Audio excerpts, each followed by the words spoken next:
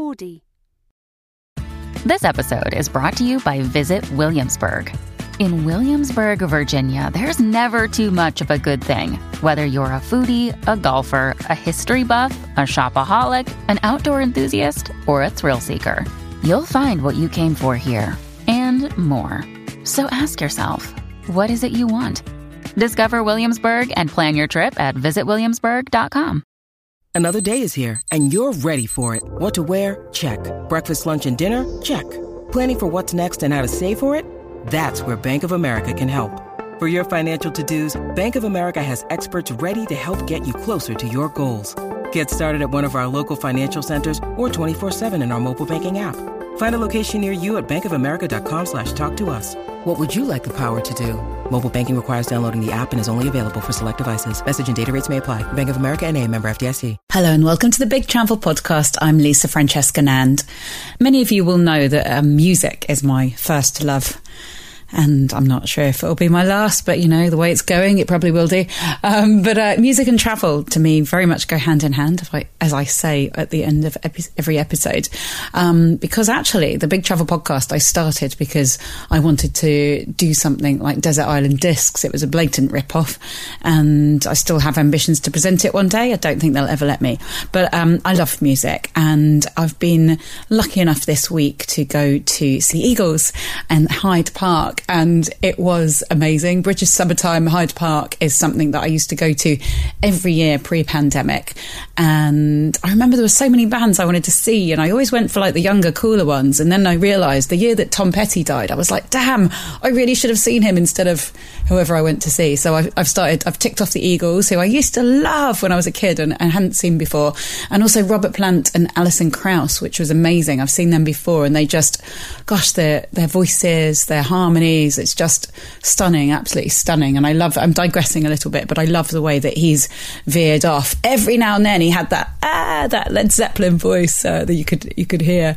Total digression, but I wanted to talk about how much I love music and really, really enjoying bands being back on and people being in crowded places together and all squashed up against each other, sharing sweat. You know, I'm really happy to do that. I know it's not for everyone, but I actually also was able to take my mum to see the Eagles, and I was lucky enough to get tickets for the press passes, basically, that take you into like a backstage bar that's like really cool.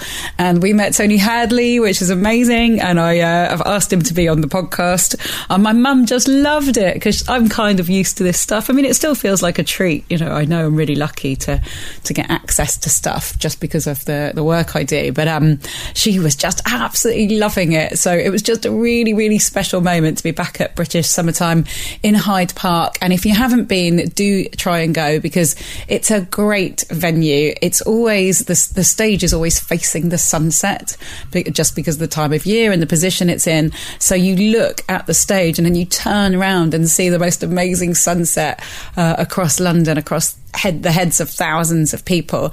And there's bars and attractions and really nice food and drink, and it's just a really, really special, happy day. So I'm really happy to be back doing these things. And I've got tickets. What have I got tickets coming up for? Fatboy Slim on the weekend of my birthday, back here on the beach in Brighton, where he has played several times, as many of you will know. I've been to all of them so far, so I couldn't miss this one, and a few other things like that. And I hope you are also managing to enjoy some summer events, if that is your thing. Anyway, there is a point to this little ramble in that today's guest is an amazing music star, a really fantastic singer-songwriter with such a poetic, wonderful way with words. I was so excited when he was offered to me as an interview. And shall we just go in and do it? Growing up in Northern Ireland with his preacher dad playing guitar and his granny always singing, for Foy Vance, music and the nomadic lifestyle are something ingrained. As a young boy, his father moved him and the family to Oklahoma to build a church, then regularly drove him across Northern Ireland to help him find his musical tribe. He's travelled the US in search of music history, worshipping at the altar of Muscle Shoals, homeschooled his 9-year-old on a world tour with Ed Sheeran, hangs around with some of Hollywood's royalty, but calls a tiny village on the edge of the Highlands his seabed home. Foy Vance is on the Big Travel Podcast. When need mealtime inspiration, it's worth shopping Kroger, where you'll find over 30,000 mouth-watering choices that excite your inner foodie. And no matter what tasty choice you make, you'll enjoy our everyday low prices, plus extra ways to save, like digital coupons worth over $600 each week. You can also save up to $1 off per gallon at the pump with fuel points. More savings and more inspiring flavors make shopping Kroger worth it every time. Kroger, fresh for everyone. Fuel restrictions apply. The only place that this phone will work is in the car. I lost my phone in Nashville about, a month and a bit ago. And I've sort of let it stay lost, but then figured actually it's kind of with kids and stuff.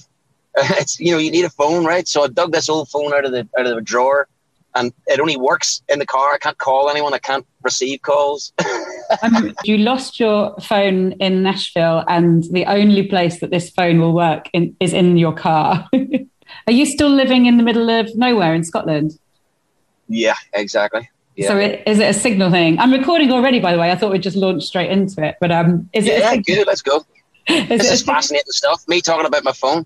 No, it is. I like to set a scene. This is a travel podcast, and you lost your phone in Nashville, and you only get a signal in your car. Because describe to me where you are. I am sat in Aberfeldy at the foot of a hill called Weem Hill. The sun is splitting the slabs. It's an absolutely glorious day here. It's a town called Aberfeldy I live in. It's a valley in the middle of nowhere, about, I'd say, an hour and 15, hour and 20 from Edinburgh. Just right in the centre of Scotland, at the foot of the Highlands. So at the bottom of Kenmore Road, you can kind of see the mountains. And for 138 mile after that, there's nothing but mountains. It sounds beautiful. How did you end up there? By chance, really. I got asked to come up on sort of a busman's holiday, if you like. Which I like to do. Those gigs where someone knows someone, a friend of a friend reaches out and goes, here, do you want to come and play in Aberfeldy? The money's not great, but we'll put you up for 4 nights in a killer place called the White Tower, which is like a 5-star self-catering thing with a jacuzzi on the roof and all this kind of crack. It was just legit. So I did it for just to come to Scotland because I love Scotland, but little did I know what would happen. I was driving in from Crieff over the old Crieff Road, and you drive down into the valley, into Aberfeldy, which is right at the foot of the valley. It was October, so it was in its autumnal glory. It was all just reds and golds and, burnt oranges and smoke coming out the chimney. It was like driving into Hobbiton or somewhere, Before it even got into the town, I turned to my wife at the time and my daughter and said, we're moving here. It took a year and a divorce, but it was still worth it. You were like, we're moving here. And she was like, are we hell, Yeah. It was pretty much like that. Yeah, she was like, no, I like London. You can go do that if you want. And I did. It's just, you know what it was really? It's like when you travel as much as I have been, not so much now, especially with what's been going on, but up to that point of kind of stopping touring in 2017, I was on the road 8 months of the year for the most part for the most part of a decade. So like going on the road and traveling all the time and then coming back to somewhere like London, as wonderful as London is, I could never make sense of it because I felt like I just had to work so hard to afford a dream that I couldn't really afford, and I never got a chance to think things through. What I want to do next, do I want to take a bit of time for the next record? I just had to gig all the time, and I'd come home from tour, which tour life is like living in a washing machine, and then London felt pretty much the same when I got back. It just felt like, wow, there's no respite here. I just really needed to make quite a dramatic change and go somewhere when I come home from the road. When I come here now, it's like I feel like the seabed. By the time I've arrived in the town, I feel like the seabed. I sleep like, a big bag of concrete left out in the rain. The first night I come home all the time. Just the silence and the stillness of the place and the lack of human intent is very inspiring. It's incredible how places can have that effect on us. And, to me, that's why travel is so important in many ways. But was it a sense of recognition almost when you got there for the first time, or just like, this is the place I want to make my home? I think there was perhaps a bit of recognition in it as well. I mean, I don't know if I could pinpoint what that is exactly, but like I say, I hadn't even arrived in the town and I felt a sense of home. I felt a sense of drawn. I just felt so drawn to this place. And I've since found out that there are tons of songwriters, writers, luthiers, poets, painters, sculptors that move to this area on a regular basis. So it's clearly got something. it's almost like you can, I don't know about you, but I get this with people as well. I kind of, you know, sometimes it might even be in the street or across the bar or, you know, through a different contact or a friend of a friend, how suddenly you're drawn to someone and you know that person is going to be important in your life or has the potential to be important in your life.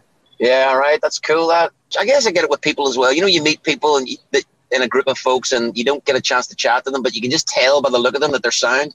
Yes, absolutely. You know, like if the opportunity arose for us to sit next to each other, I'm sure we'd get on famously. You know that. Yeah, definitely. I can absolutely feel that we'd have a pint. I don't know if you drink, but if we'd have a pint or a coffee or something like that. I only saw you before you turned your camera off. I only saw you for 15 seconds, and I already thought we could definitely hang. We could definitely have a pint, you and I. Well, we should do it in real life sometimes. I know you've got your own podcast, and I wanted to ask you about how you've been recording it. But I've only been recording remotely, not with everyone. You know, most of the time I'd like to travel to meet people face to face because I love that sort of energy that you know. I can feel it like going between us when you're sitting face to face with someone, like a big ball of fire almost, you know, sort of you're passing back between you, passing the baton.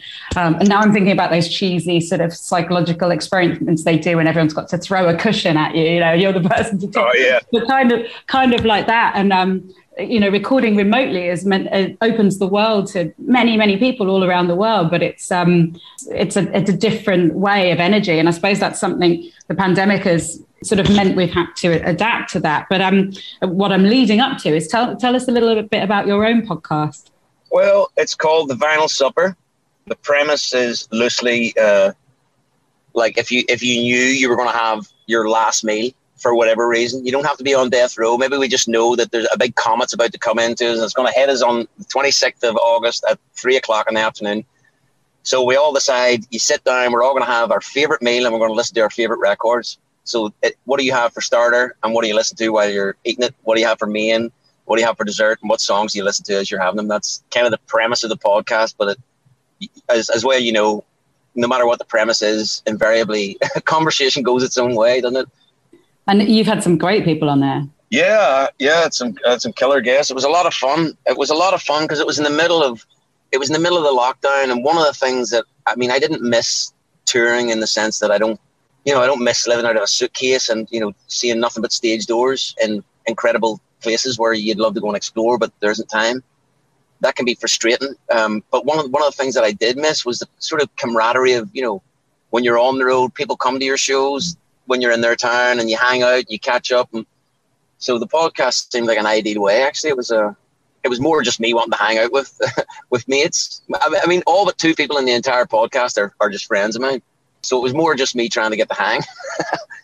Yeah, and again, like going back to unusual ways of doing it when we were all isolated from each other. I'll obviously move on to travel in a second, but did I read, I don't know if you still are, that you're a fellow single parent. I think that was harder on us in many ways, you know, being isolated from people and having that weight of responsibility for someone else all on your own. Well, it's, you know, single parent, I would have considered myself that at one point, but I'm a single parent to a girl who's about to turn 19, so she's parenting me, if anything, at the minute. Parentification central over here.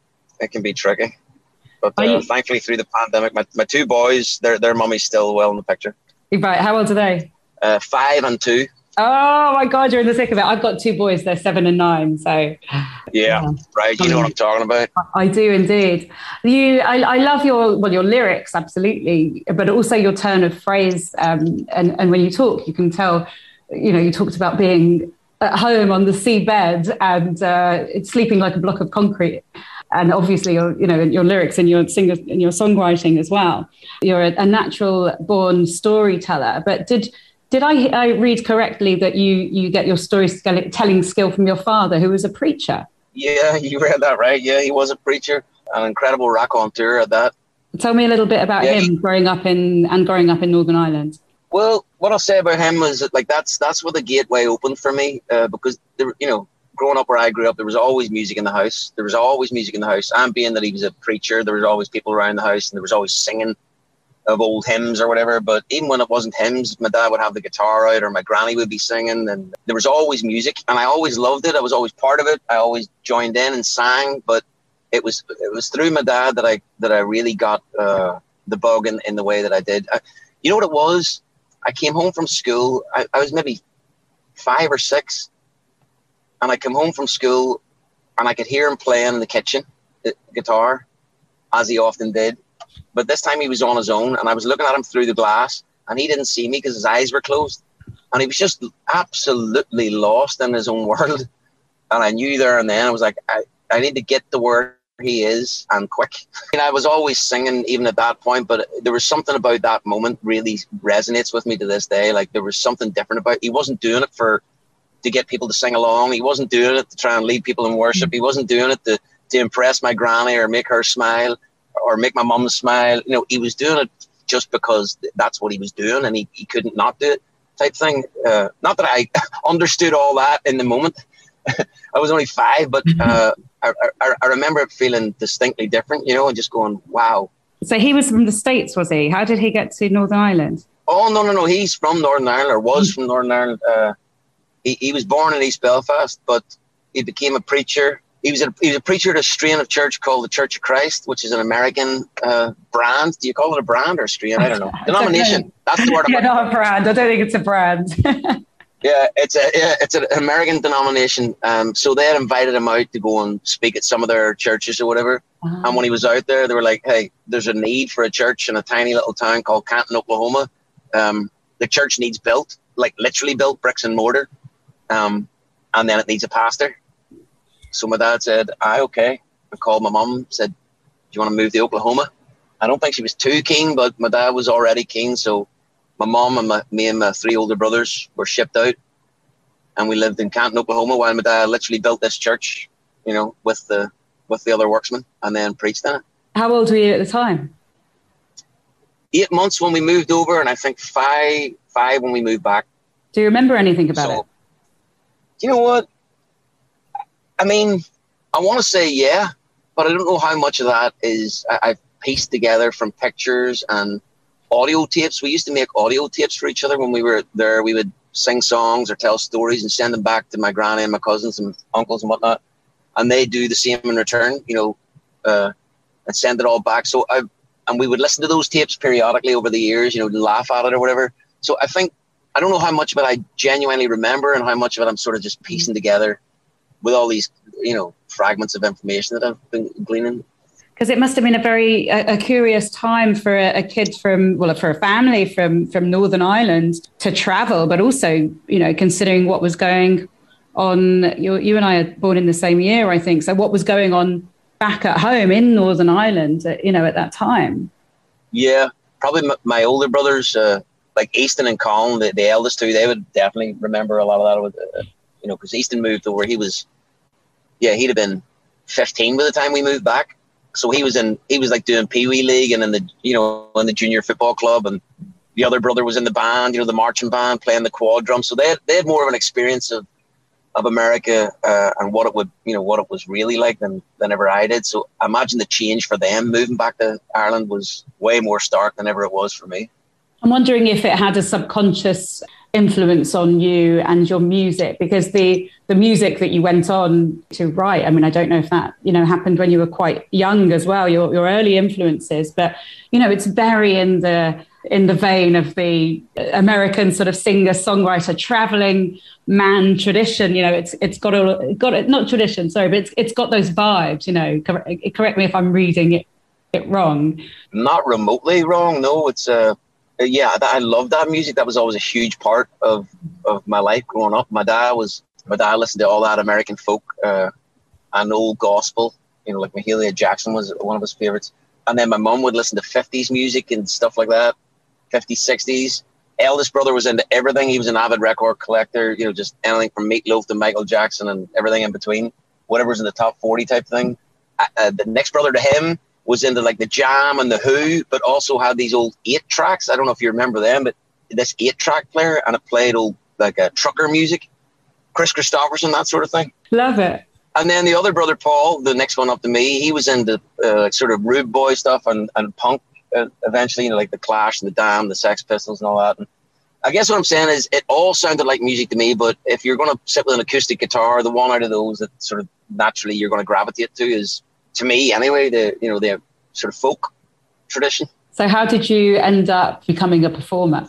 Can you remember a moment that sort of, changed things a little bit? By mistake, really.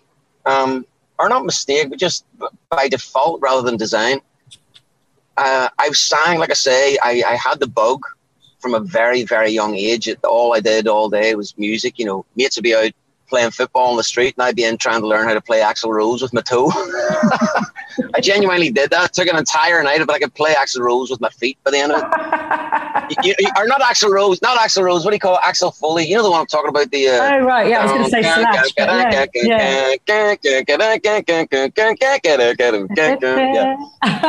Yeah, so I was just bitten with that. So I guess after a while, my dad was going like, you need to do something. So he would take me to local karaoke competitions and or drive me way up the country to do them and stuff like that, and real cheesy stuff, But it was the only thing he knew to do. He wasn't a player himself. He wasn't involved in a scene. Wasn't even aware there was a music scene in Northern Ireland. The only thing he knew to do was that look at these competitions that were in the papers and drive me to them. And so yeah, I did that. And then this guy saw me at one of those things, and I joined his band, a soul band. I remember he came and saw me on a Sunday, and by that Thursday, that was it. We were started. I had to learn 24 songs, and we had 3 nights a week for the next 4 months or something. And I stayed in that band for 2 years. And it was only after 2 years, I'm embarrassed to say, that I realized, wait a minute, this is the only thing I do. I don't work anywhere else. Wow, you can make money from music. And then, you start to meet other musicians, and you start to hear of other songwriters that are actually, doing their own thing, and that's all they're doing. And I guess I just followed the thread of interest, really. It's funny when things like that happen, you don't realize how lucky. I don't want to say luck, because obviously you create your own luck, but you weren't having to sell insurance. You'd actually accidentally become a professional musician. Just sort of let it happen. Right. Yeah. And with regards to luck, the harder I work, the luckier I get. Exactly. No, exactly. Yeah. No, I didn't mean by luck. I mean, it kind of wasn't by design. You just kept on doing it. That's it. It's oftentimes I'm asked by, younger musicians coming up, like, what, any advice? And I'm thinking, shit, I don't know. The only advice I can give you is stay interested. You know what I mean? If you're interested in it, then it will be interesting to others. You know what I mean? Just, I don't know any other way. Building a picture. So the family travelled when you were young, which was, pretty unusual, definitely in Northern Ireland, also in the north of England when I was growing up at the same time. I'm not sure if, the people down in London were doing it, but we certainly weren't. And God, if anyone went to Disney or anything like that, they were rich, Anyone had a soda stream, they were rich. It was a different time, really, wasn't it? I hear you. I don't know why I suddenly pulled soda stream out of the air. I think that is my mark of middle classdom that I still haven't managed to achieve. Well, I could probably buy one, but I just haven't. I know, right? I used to love going to Mark McMahon's house because he had a soda stream. Mark McMahon was posh as far as I'm concerned. That's totally really classy. I thought so too back then. Yeah, definitely, absolutely. So you were doing a bit of traveling around the country, a bit of gigging and that sort of thing. Do you remember when you first went as a cognizant adult abroad somewhere? I think the first holiday I ever went on my own was to Crete at 17. But to be honest with you, the thought of travel and moving around, having a sort of somewhat nomadic lifestyle I think that's ingrained in me. Because not only, it was very unusual for a family from Bloomfield Estate to then move to America. That was wild. Like, wow, you moved where? What? It was crazy. But when we moved back, we moved house, I think, when I lived with my mom and dad till I was, 22? And we moved 19 times. Why was that? I don't know. My dad, I think my dad was a bit of a nomad too, and just kept dotting around from place to place. I'm almost saying this is a movie. I think you should write the script. It's really nice, actually. Sort of traveling, music and preaching. You can kind of see, draw parallels between those, can't you? Yeah, you know what? You can. I mean, I think I tried to look for the opposites in them for the most part of my career, but I've always been naturally aware of the similarities, of course. Yeah. Yeah, that is really interesting. So you ended up in London, didn't you? Tell me what happened there. Were you sort of... I left my mum and dad's house, like I say, at 22 to move in with my girlfriend at the time in Bangor. And I lived there for a year, and then we got married in that year, and then we moved to Lanzarote. Did you? I lived out there. Yeah, I missed that bit in my research. Did you? Why did you move to Lanzarote? Brilliant, I love it. Do you know what? It was just that, like, I'd heard about this old tradition where, you know, folks would get married, and when they got married, they would just elope for a year. They'd be away. That's the wrong word, actually. Elope means to go and get married, doesn't it? But you know what I'm saying? Like, they would just disappear for a year. Yeah. I just thought, that's cool as shit. Let's do that. And we did. Actually, I was trying to get to Portugal, I think, so as I could get some gigs and bars and just be away from home for a bit and figure out what we wanted to do. But Lanzarote just came up by chance, weirdly, and we ended up there. And then I came back, moved to Belfast, dotted around a couple of houses there, and realised as much as I love Belfast and I love my home country, doing what I was doing and what I wanted to do, the ceiling was pretty low. And I just knew I had to get out. It wasn't that I wanted to leave home. You know, I had a killer group of friends and good vibe going there for sure, good community of artists and all that kind of crack. But it was just, I needed to be in London, so if there was someone that couldn't do a support tour last minute, I could hop in the car and be in Manchester. Do you know what I mean? Yeah, no, it was one of the. You do, absolutely. I think that's one of the things that keeps at certain industries, you know, quite difficult for people to enter, is that you do need to but you know, it kind of helps if you've got family and friends and connections and sofas you can kip on in London, and you know, it's a capital. Yeah. People moan in the UK often about it being the centre of things and us all being a bit London centric, but I think it happens the world over. You know, you got to go to the big city, haven't you? Yeah, you do. And I mean, I think people talking about it being London centric, I mean, it is London centric, but I don't think that's a bad thing. Or I mean, it is politically. The fact that Scotland's under rule with those buffoons in Westminster is a joke. But like culturally, London is the shit. Like, I mean, it's an incredible city. The history of it, what it stands for, what it represents, what it's birthed in the world. No wonder people are drawn to it. And I think you don't have to go to a city anymore. I guess you can build shit up online and then go on tour or whatever. But I think if you're a live artist, you know, you like playing live, I think you've got to go to London at some point, because that's where it's all happening, you know? Hey, it's Ryan Reynolds, and I'm here with Keith, co-star of my upcoming film, If, only in theaters May 17th. Do you want to tell people the big news? All right, I'll do it. Sign up now and you'll get unlimited for $15 a month and 6 months of Paramount Plus Essential Plan on us. MintMobile.com/switch. Upfront payment of $45 equivalent to $15 per month. Unlimited over 40 gigabytes per month. Face lower speeds. Videos at 480p. Active Mint customers by 531.24 get 6 months of Paramount Plus Essential Plan. Auto renews after 6 months. Offer ends May 31st, 2024. Separate Paramount Plus registration required. Terms and conditions apply if rated PG.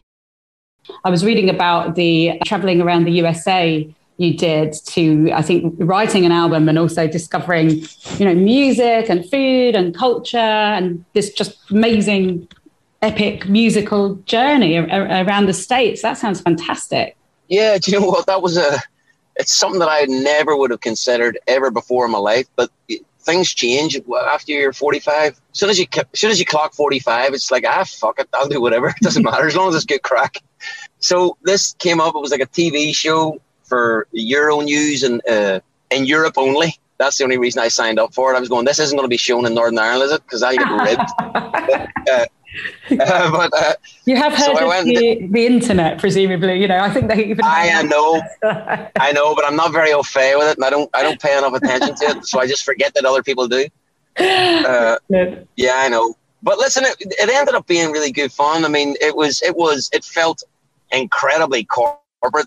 You know, because they're wanting me to be very smiley and stuff like that. And I had a few interesting sort of moments with the director, but actually it turned out to be a really cool thing. All I had to do was I would go to whatever gallery they had on, meet whoever's curating it, or maybe one of the artists or whatever, have a chat, walk around, look at the art, go to somewhere where someone makes incredible food, eat that food, and talk to the people that made it. By the end of it, I was going, this is incredible, actually, just meeting tons of, the hand-picked people that are incredible at what they do, and you get to chat to them for a while. Was that the trip that you recorded an album on? No, but it definitely was.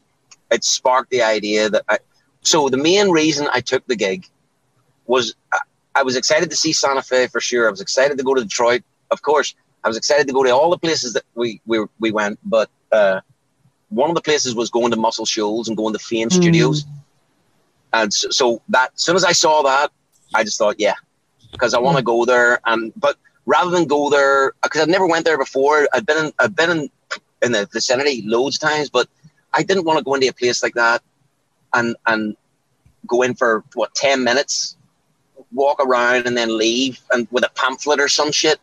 I thought, when I go and see that place, I want to actually be there for a bit. So this afforded me the opportunity to go in, and I ended up getting to chat in depth with Mrs. Hall, Rick's wife. I've forgotten her name, embarrassingly.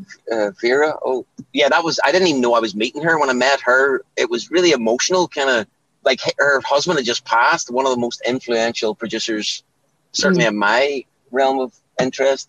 Yeah, it was a profound experience. I flipping loved it. So by the time I left, it was like, I'm coming back here to record. And they say, oh, they all say that. And I said, no, but I am. I think a month and a half later, I was back out, and we did from Muscle Shoals record, and then went up to Memphis and did the To Memphis album the day after. Amazing. For those people who don't know Muscle Shoals and the history, tell us a little bit about it and what it was like to record there. It must have been incredible. It was incredible. So all you listeners, you do know Muscle Shoals. Yeah, exactly. Yeah. Even if you don't, if you've heard Land of the Thousand, if you've heard Wilson Pickett, Otis Redding, Percy Sledge, you know what I mean? Like, come on. Aretha Franklin recorded never love the man the way that I love you. You know that song? Yeah, absolutely. What's it called? I Never Loved a Man. Yes. No, I ain't never, no, love the man the way that I love you. She recorded it in that room. And the weirdest thing for me with regards, so that's the room, right? Yeah. Now with regards to my experience in it, when she recorded that song, they tried to record it for, I think it was something like 8 hours. I mean, Rick Hall, the producer there, was notorious for making the singers sing for that long until their voices were so tired that they were just growling it. So they were trying to get this song for ages, and they couldn't get it.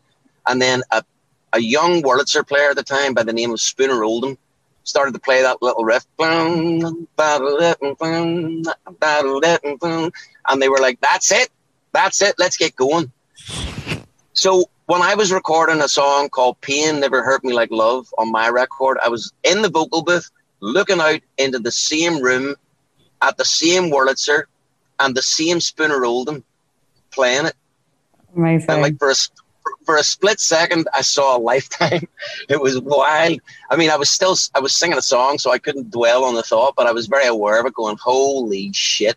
That's where he sat, and at the very same Wurlitzer when he came up with that riff. That's amazing. We all know so well. Yeah. It was wild. I was like a fanboy. I was an absolute fanboy in that session. I really was. Yeah, no, it's just, I watched a documentary, but I knew about it before. I come from a family of musicians as well. I know I'm not myself. And there was quite a famous documentary on it not so long ago. And it just looked incredible. You know, if those walls could talk, and I'm just assuming that the acoustics are just amazing. Well, that's the sound of the room, the sound of all that sweatbox sound, that greasy sweatbox sound that permeates all the music that came from there. When you walk into the room, you're like, there's why. You know what I mean? Yeah. You're not going to get you could probably sample that room and get some app that tries to recreate it, but nothing's ever going to recreate that. You know what I mean? To make that type of music, you've got to go to that room. What was it like living there or staying there for the duration of it? What were you doing? Where were you going back? Where were you sleeping? You know, were you popping into any like bars? You know, what was going on? We recorded it old school too. So it was like 2 days recording and 1 day mixing and out. So we went in and we stayed at the, what's it called? The Sheraton Hampton. a huge big hotel, and it's famous. It's got thousands of pictures all over the place of all the people that, all the people that come there, because that place has been a mecca for every musician since.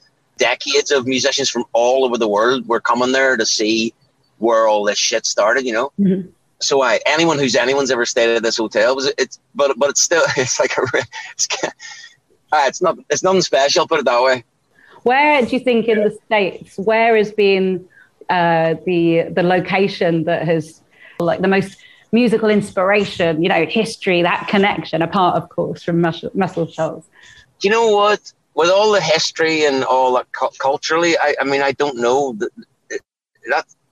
Let me give that a bit of thought. But the first place that came to mind, it's not that it's famous or for anything or that anyone was from there, but it's the one place that I drove into, and I had a similar feeling that I had when I was driving into Aberfeldy. I was like, there's just something about this place.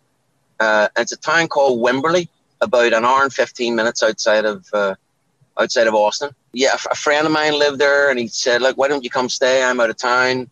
I was out doing a thing called South by Southwest, which is a big sort of music festival out there in Austin. And yeah, he offered me his place. And there's something about Wimberley. There's a big sign on one of the walls. It says Wimberley, a little slice of heaven. And I kind of, it just is so still and nothing really happens. But yet there's a super cool little guitar store with incredible gear. I don't know, it's filled with interesting people. It's just in the middle of nowhere and very quiet, right at the foot of the hill country, or mountain country, is it called? Hill country. That sounds amazing. And these places, in fact, I've been to quite a bit of the States, but they're all the musical places I haven't been. I haven't been to Nashville. I haven't been to South by Southwest. I want to go to all the music. I want to go to Old Orleans, I want to go to all these places. Sorry, New Orleans. You know what? Old Orleans was a bar in Brighton. It's New Orleans. A bar in Brighton that closed about 20 years ago, and I was like, what? I just want to go there so much. I got the name wrong.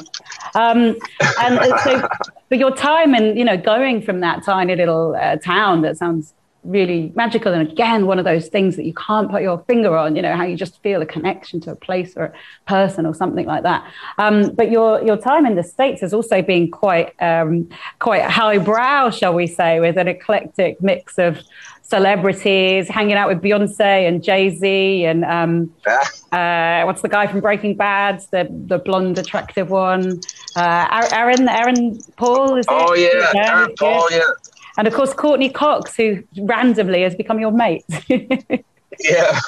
What's going on there? I mean, how does that shit happen?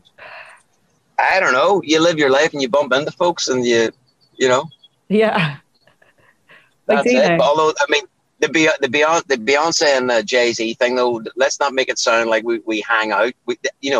I was in their company one night. We sang some songs type thing.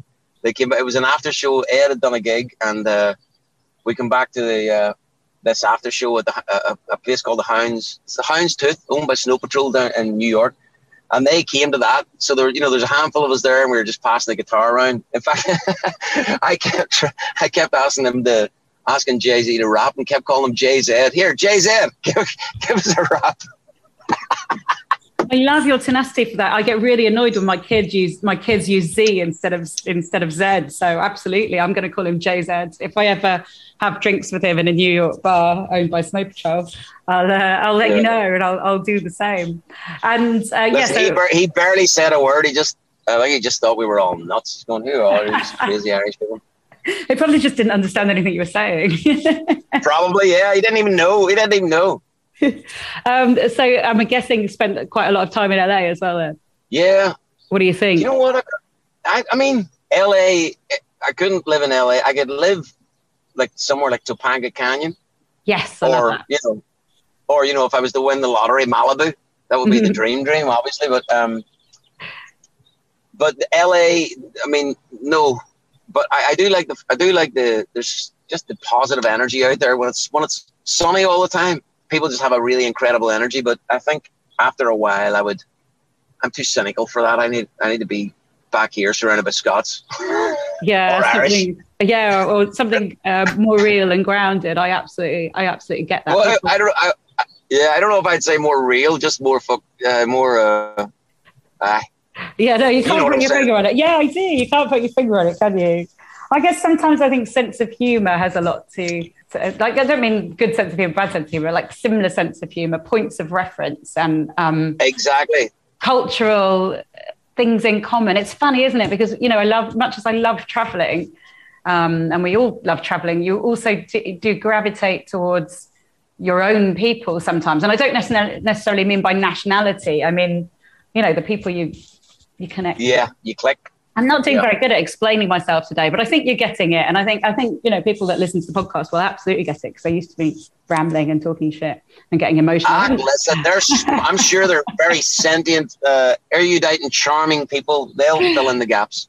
Absolutely sentient, erudite and charming. Can't even say it.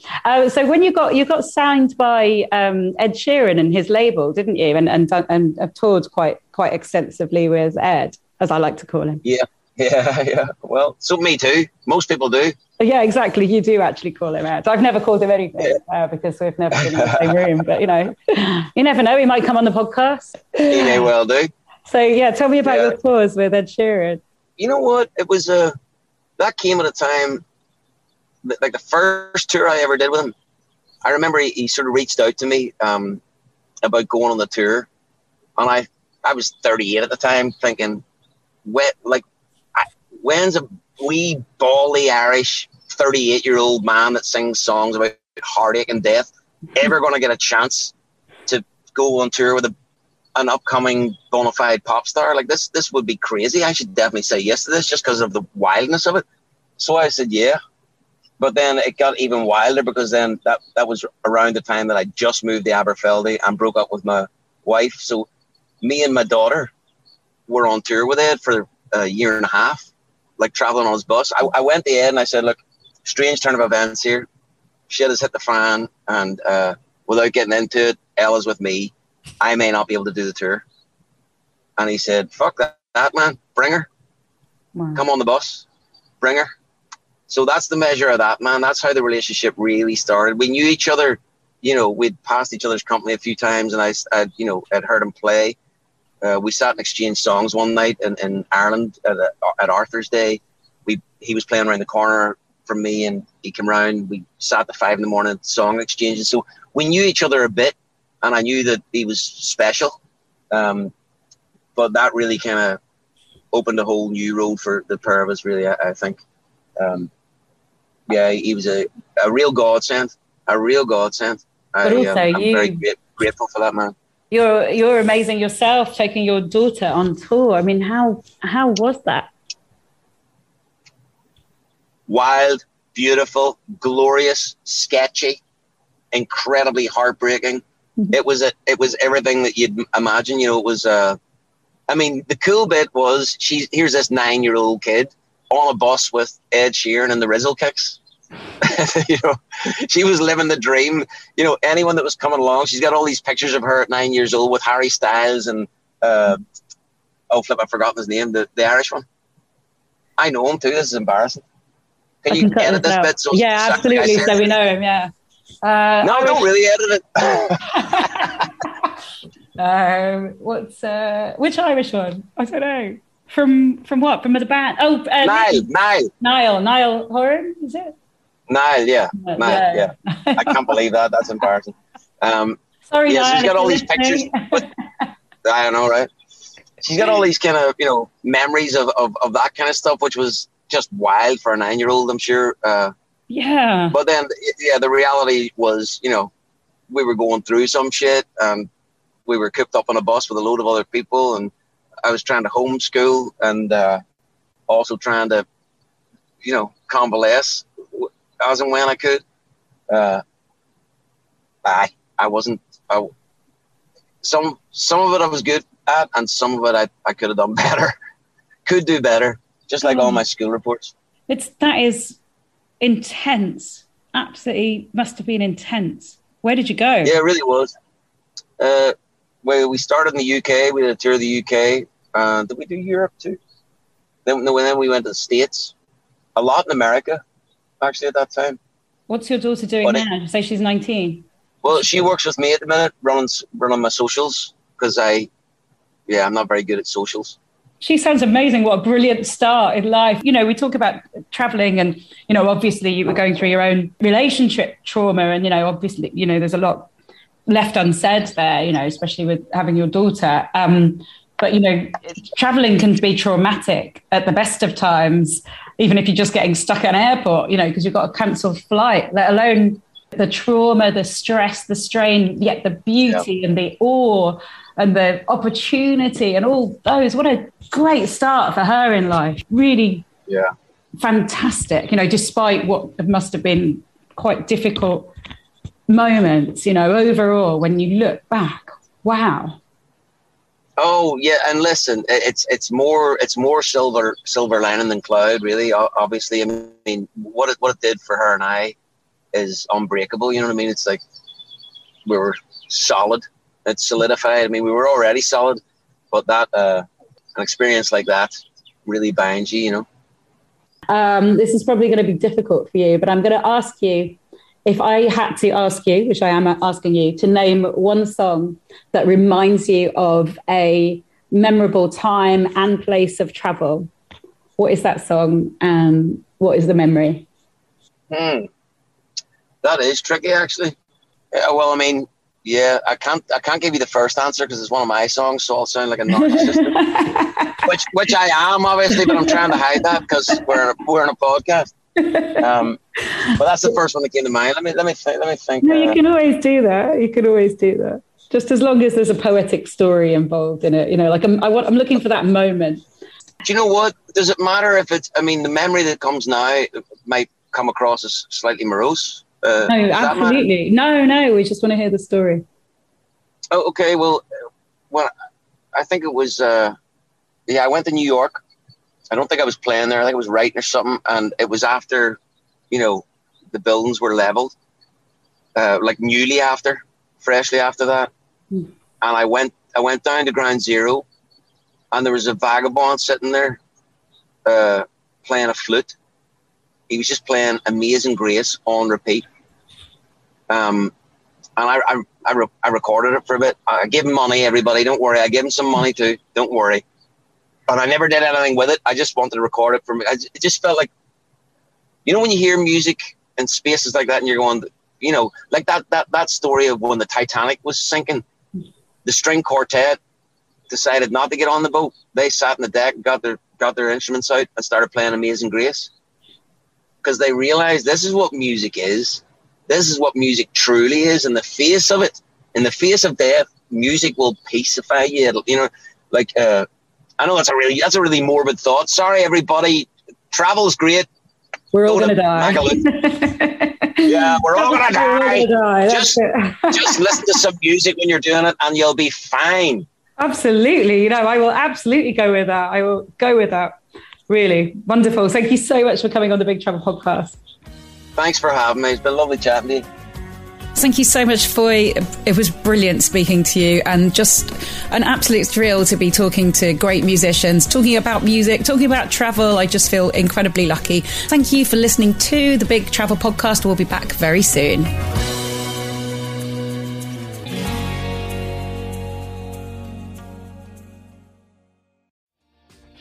Hi, my name is Kay Adams, and to be honest, I'm not so good with the ageing process, so I enlisted my old chum, the filter-free Cara McKenzie, to advise. Could you imagine being a porn star? The room would need to be really hot for me to strip off. To be honest, she's not much help, but she is rather amusing. And along with some great guests, Joe Brand, Andy Oliver, Anton Dubeck, Ruth Langsford and Craig Revel-Horwood, darling, we are learning how to be 60. Listen wherever you get your podcasts.